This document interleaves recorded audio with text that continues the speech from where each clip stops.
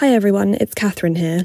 I hope that as you tune into this, that you and your families are well and safe. We are in the middle of a challenging and uncertain time, and I never in my wildest dreams thought that these would be the circumstances under which I would be releasing this second series of Mending the Gap. However, we have 3 really fabulous interviews already recorded, and I hope that they can provide a space to learn about and engage with something new and interesting in a time that's otherwise perhaps leaving us feeling quite flat, for me at least. It may be that later in the series we can talk to some researchers who are working on topics related to COVID-19, but for these first few episodes we're steering well clear of that topic. Again, I hope you and your loved ones are well and staying safe, and I really thank you for listening.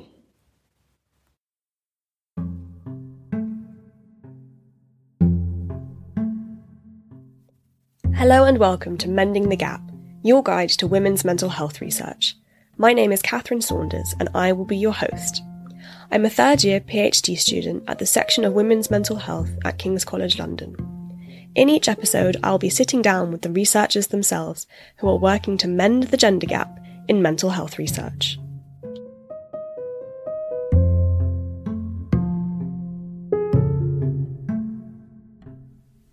In this episode, I'll be talking to clinical psychologist Dr. Jill Dominy, who introduces us to fathers and their mental health during the perinatal period.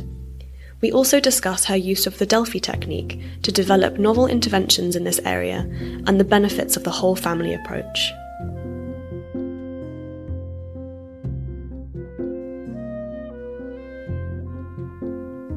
So hi Jill, thanks so much for sitting down with me today.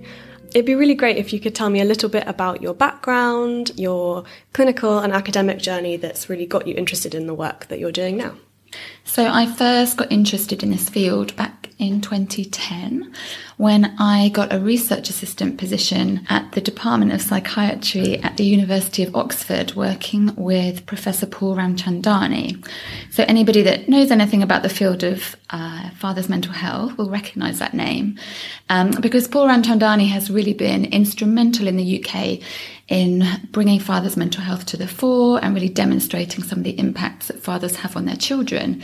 So it was a great position for me to have, and at that time I was working on a research project called the Oxford Fathers Study.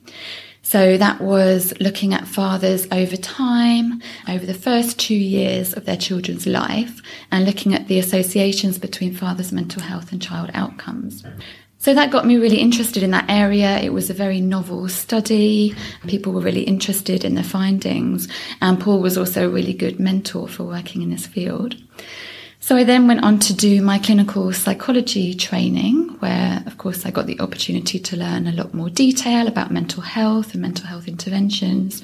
And I specialised in perinatal and infant mental health. So perinatal mental health means mental health between the time of pregnancy and up to a year postnatally. So then after that, I got a job working in perinatal mental health services, which are essentially services for women during pregnancy and after the birth. But what I found was that lots of women were talking about their relationships with their partners, that difficulties in those relationships were contributing to some of their mental health difficulties. And often they would also talk about noticing that their partners were struggling and had quite low mood. And we don't really have many services for fathers and partners. So that really maintained my interest in this area and realising that we don't have a lot of interventions and we don't have a lot of services that are there to support fathers. So when I had the opportunity to do a PhD here at King's College, that seemed like the perfect area to do it in, to try and develop this field a little bit further. So it sounds like your research experiences then kind of fed into your clinical work, and then your clinical work fed back into your research. Exactly, yeah. And I think that's a nice combination, because it means that I have that experience of working on the ground and knowing what comes up and what's challenging for people, but also now that research background to think about what are the important research questions and how can we develop good quality interventions to put into those services. So we're going to talk about fathers' mental health in the perinatal period. Are the difficulties that men face the same as for women? So some are the same and some are a bit different.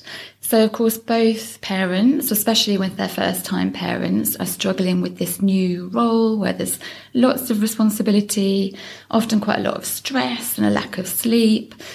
New parents, of course, have lots of uncertainty and worry about the health of the baby and whether they're going to get it right and be good enough parents. And also, again, particularly for first-time parents, there's this challenge of going from being two, being a couple with a romantic relationship, to being three, where lots of the attention is on the baby and the relationship is often more about parenting. So that's really hard for both parents. And lots of those stresses and difficulties can contribute to poor mental health. But there are also some differences for men. So one key difference is having this work-life balance.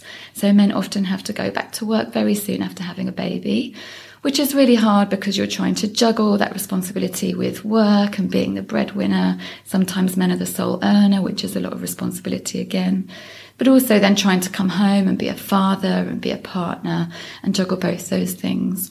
And some men feel quite excluded as well across that transition to parenthood.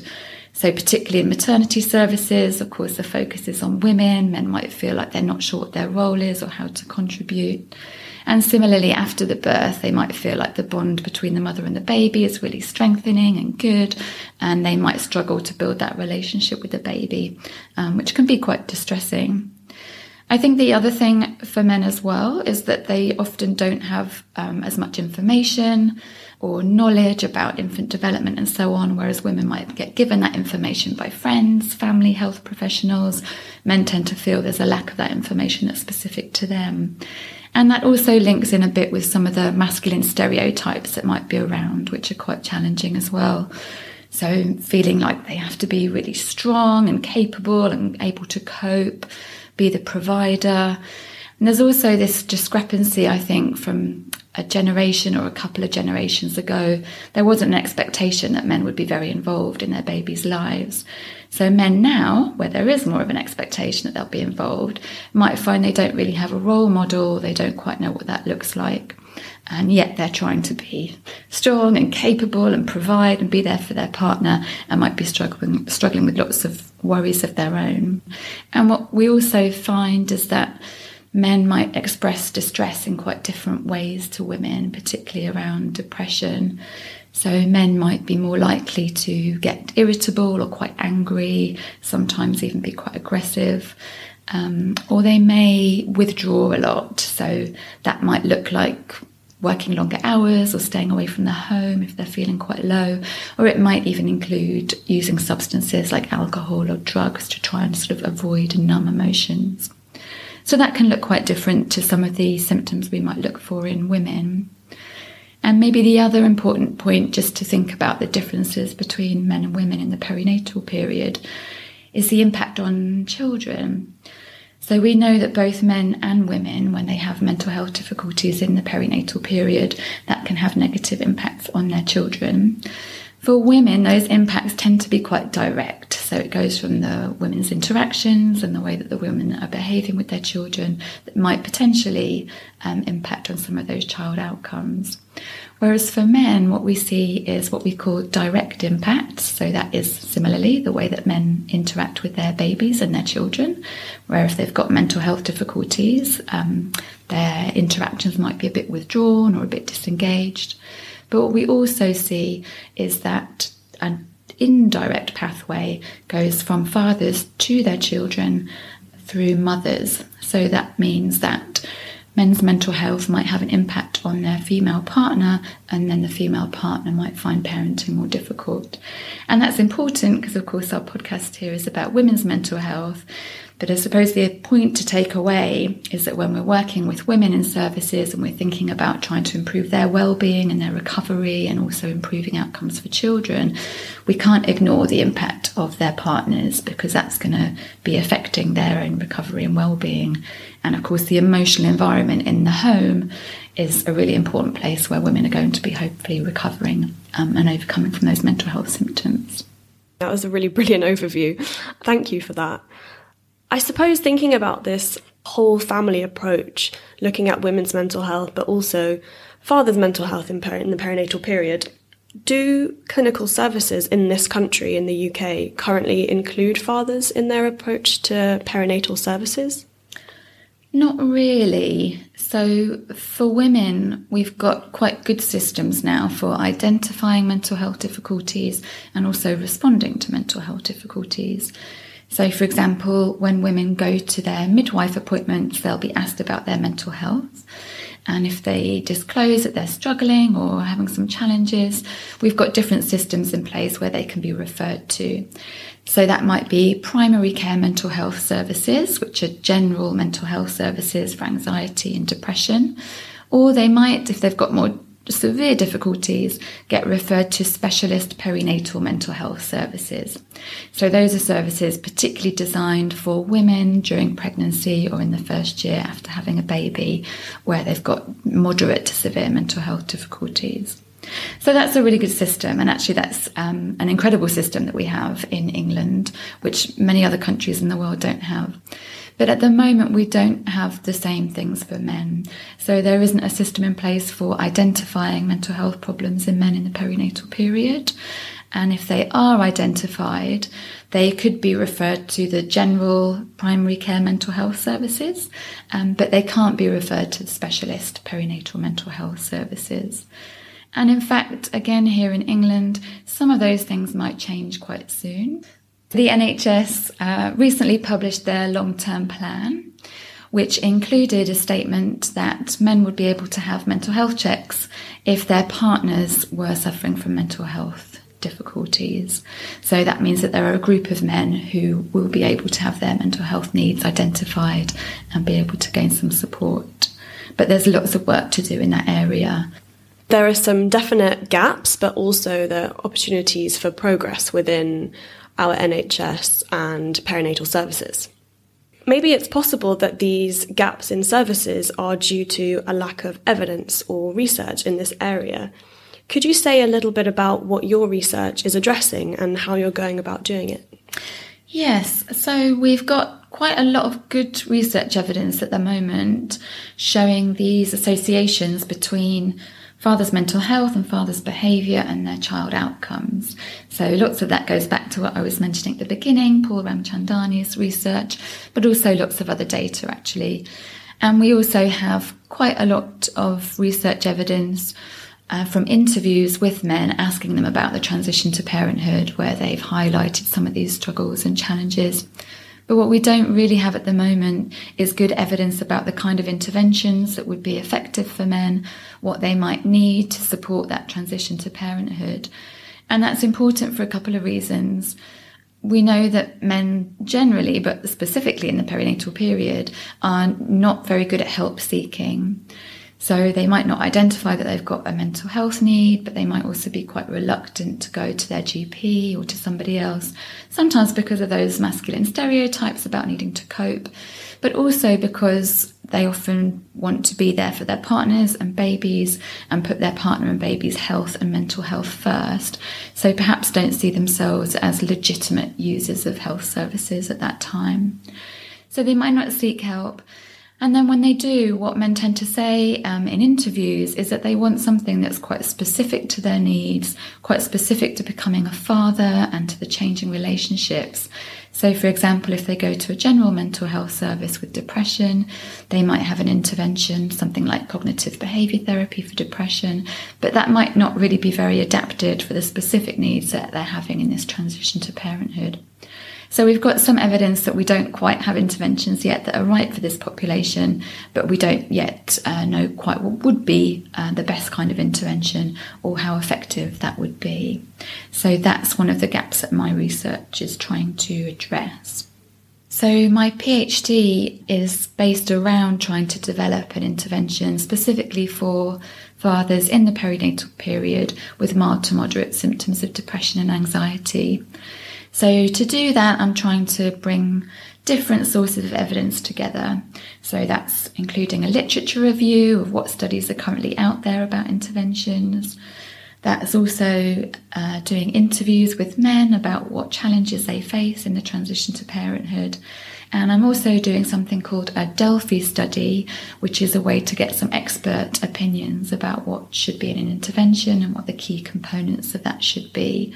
So the hope is that bringing those different sources of evidence together, I'll have a good idea of what an intervention should look like and be able to develop an intervention manual, which can then go on to be tested for effectiveness. One of the research methods that you just mentioned is called the Delphi technique, is that right? Mm-hmm. So could you tell us a little bit more about this? Yeah, so the Delphi technique is a method that uses rounds of discussion in which experts are invited to give their opinions on a particular topic. And the aim is to try and generate consensus or agreement amongst the experts about the particular topic. And that's based on the idea that the opinions of many will outweigh the opinions of individuals, and that any consensus or agreement reached will be a valid expert opinion. So this technique was first developed back in the 1950s, but it's been used quite a lot in healthcare research for things like generating new guidelines and also for developing the key components of interventions, which is what my study will be doing. So in a Delphi study, you usually start with quite open-ended questions, asking people generally for their thoughts and ideas about a particular topic. That's the first round. And then in subsequent rounds, you collate that information together, perhaps into statements that then people can agree or disagree with or rate their agreement. So it's quite a nice method in that you have both a qualitative component where you're generating open-ended ideas, and then this quantitative component where you're asking people to rate their agreement. So you've got this statistical aggregation at the end where you can show what the key components of an intervention should be. And it sounds like it's quite iterative in that the first part kind of feeds into the second part and you can revisit things. And Exactly, yeah. So in the second or third rounds, depending on how many rounds you have, experts can see what other people have said. So it might be something they hadn't thought of but think is a really good idea, so they can then agree with those statements. Or equally, they might really disagree with something that somebody else said, so you can start to see where those differences of opinion are as well. And what are the benefits of this method of research, perhaps compared to other methods? So it's got a few advantages. So one is that you can cover a really wide geographical area, particularly nowadays that we have online surveys that we can use. So my study is an international Delphi study, so I'm asking for expert opinion from around the globe. So I've got people from Australia, Canada, the United States and other countries in Europe also contributing their expert opinions to this area, which is really useful. It also brings a really wide range of expert opinion to the decision-making process, so try to reduce bias in that way.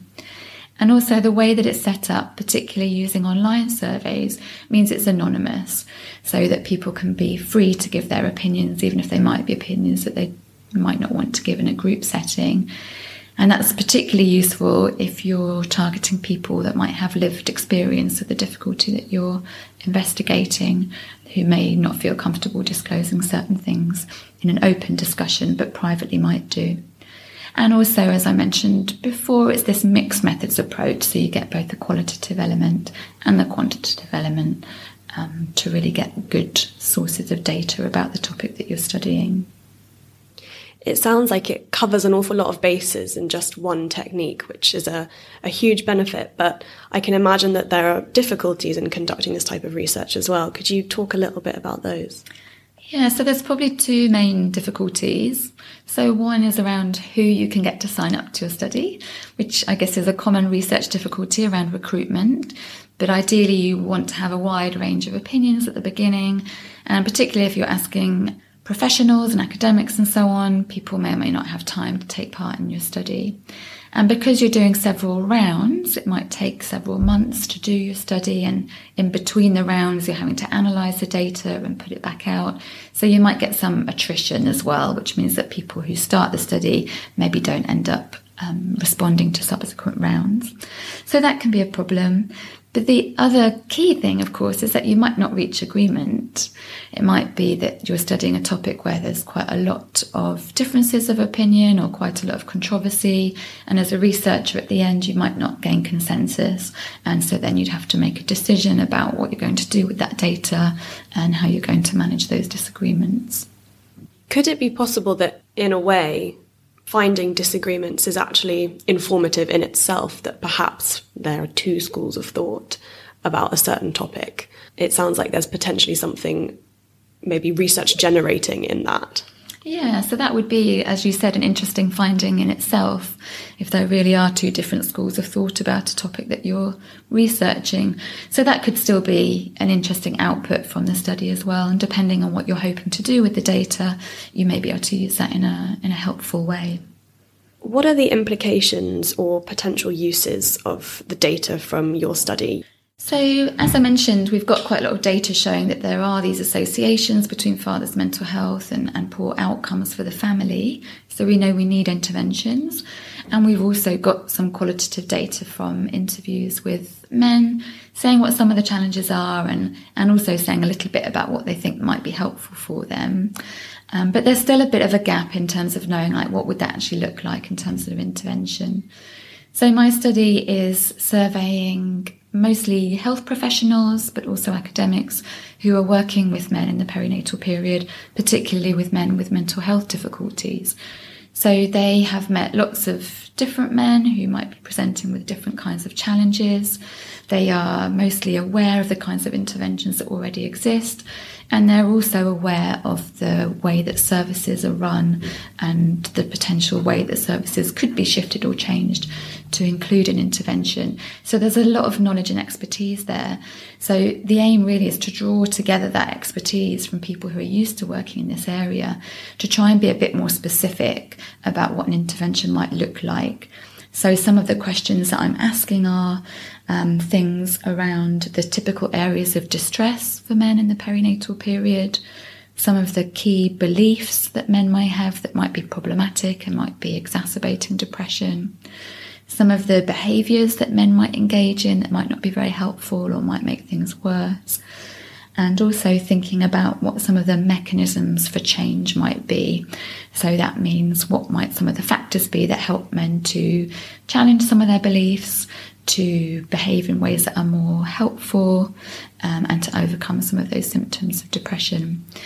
And there's also some questions around what the format or the mode of delivery might be for that intervention. Because as I mentioned before, men tend not to help seek much around this time, and they might be quite reluctant, for example, to go and have a 1 hour a week session, which we might typically think of as a therapeutic intervention. So it's really useful to get that wide array of opinions about what's going to be the most helpful kind of content and format.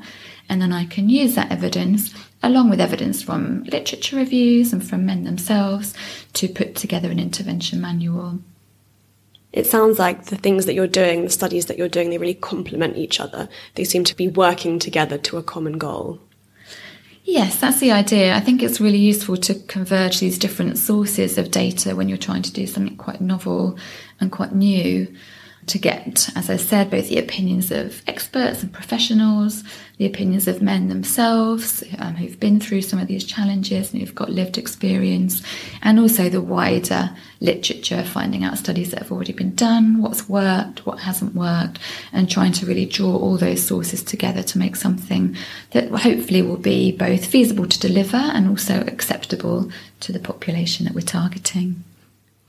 So I suppose that answers the question of what comes next. A lot of collating of information to create something at the end that is actually useful. Yeah, so that will be my next stage, actually putting together the intervention manual. And then going on from that, the next stage would be to do a pilot of that intervention. And that pilot would be answering several different questions. So it would be looking at, is this feasible to implement into services, thinking about who would deliver this intervention, which professionals would need to be involved, who's going to be referring men to the intervention, but also looking at, is this something that men find acceptable? Can we recruit them into the intervention? Do they engage with it? Do they get to the end of it? So those questions all would need to be answered before we can really think about answering questions around effectiveness and whether this actually changes symptoms of depression. So a pilot is basically just a small version of the real thing to check that it's something that people would want to do and would be able to do. Exactly, and that's a really, really important phase of intervention development, to have that pilot phase, just to test out all those different pathways and recruitment methods, because otherwise if you go to a full trial and spend lots of money and time and resources and find that no man signs up to this because it's not quite right for him and he doesn't really like the content, that's going to be a waste of lots of resources. So the pilot phase is really important, and often you make lots of changes to that phase as well to make sure that it's sitting in the right place in clinical services, that it's likely to be something that men will be able to engage with, so that you can then go on to test those questions around effectiveness. Why is it so important to continue researching this area? There's these very well established now associations between paternal mental health and child outcomes. And that, I think, really needs to be reiterated, because we know that there's these associations between women's mental health and child outcomes. But actually what we find is that the associations for men are similar and quite strong. So we really need to be thinking more about the whole family if our aim is to improve outcomes for children and for the next generation. But also, the other two people that I want to think about in this, I've talked a lot about the child outcomes. We also need to be doing this just to improve men's mental health. Suicide rates for men are about 3 times what they are for women. Men's mental health is a growing area, if you like, as people are slowly understanding the impact that has on men themselves and their families. So we really need to be thinking about improving the well-being of men more generally. But also, I also mentioned earlier this idea about the impact that men's mental health has on their female partners, and where we are developing services for women, where we are able to deliver therapeutic interventions, for example, therapy. If those women are successfully going along to interventions and having therapy and taking on those messages, if they're then going back into homes where the emotional environment is not good, where they've got communication difficulties with their partners, where their partners are low, or struggling with their own mental health difficulties, it's going to make it particularly difficult for women to overcome their challenges and recover from mental health problems. So this is really an argument, I think, for starting to develop this whole family way of thinking about mental health, really understanding the impacts that different members of the family have on each other, on their well-being and recovery, and making sure that where we're intervening with any member of the family, we're also holding in mind their partners, their children, and other people who are impacting on them.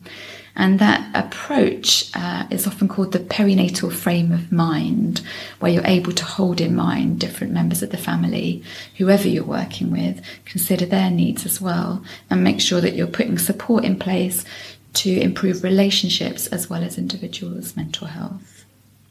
I wanted to ask if someone was listening and was really interested in what we've been talking about, what resources would you recommend that they have a look at to learn a little bit more? So there's a particular book that would be really useful, I think, called Daddy Blues, Postnatal Depression and Fatherhood. So that came out last year. It's written by a man called Mark Williams. So again, anybody that's interested in the field of father's mental health will have heard of Mark. Mark has been a campaigner and trainer around father's mental health for many years now. He's a huge advocate for this area. He founded International Father's Mental Health Day, which happens every year in June, and has really helped to spread the word about the need for people to think about father's mental health and for us to change the way that services work. So that book is a really good foundation for understanding mental health at this time in fathers and the sorts of challenges that men might have. So I definitely recommend that to anyone who's interested.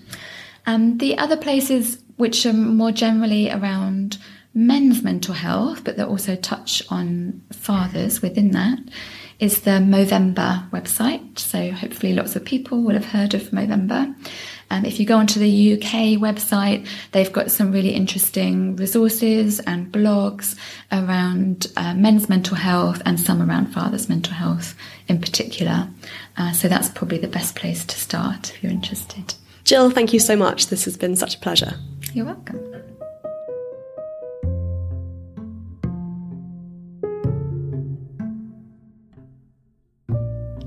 So there we have it. A really fascinating discussion on the mental health of fathers during the perinatal period. Thank you again to Jill for joining me and discussing her exciting research questions and methods. Please do rate and review, and be sure to subscribe so you never miss an episode. Follow us on Twitter.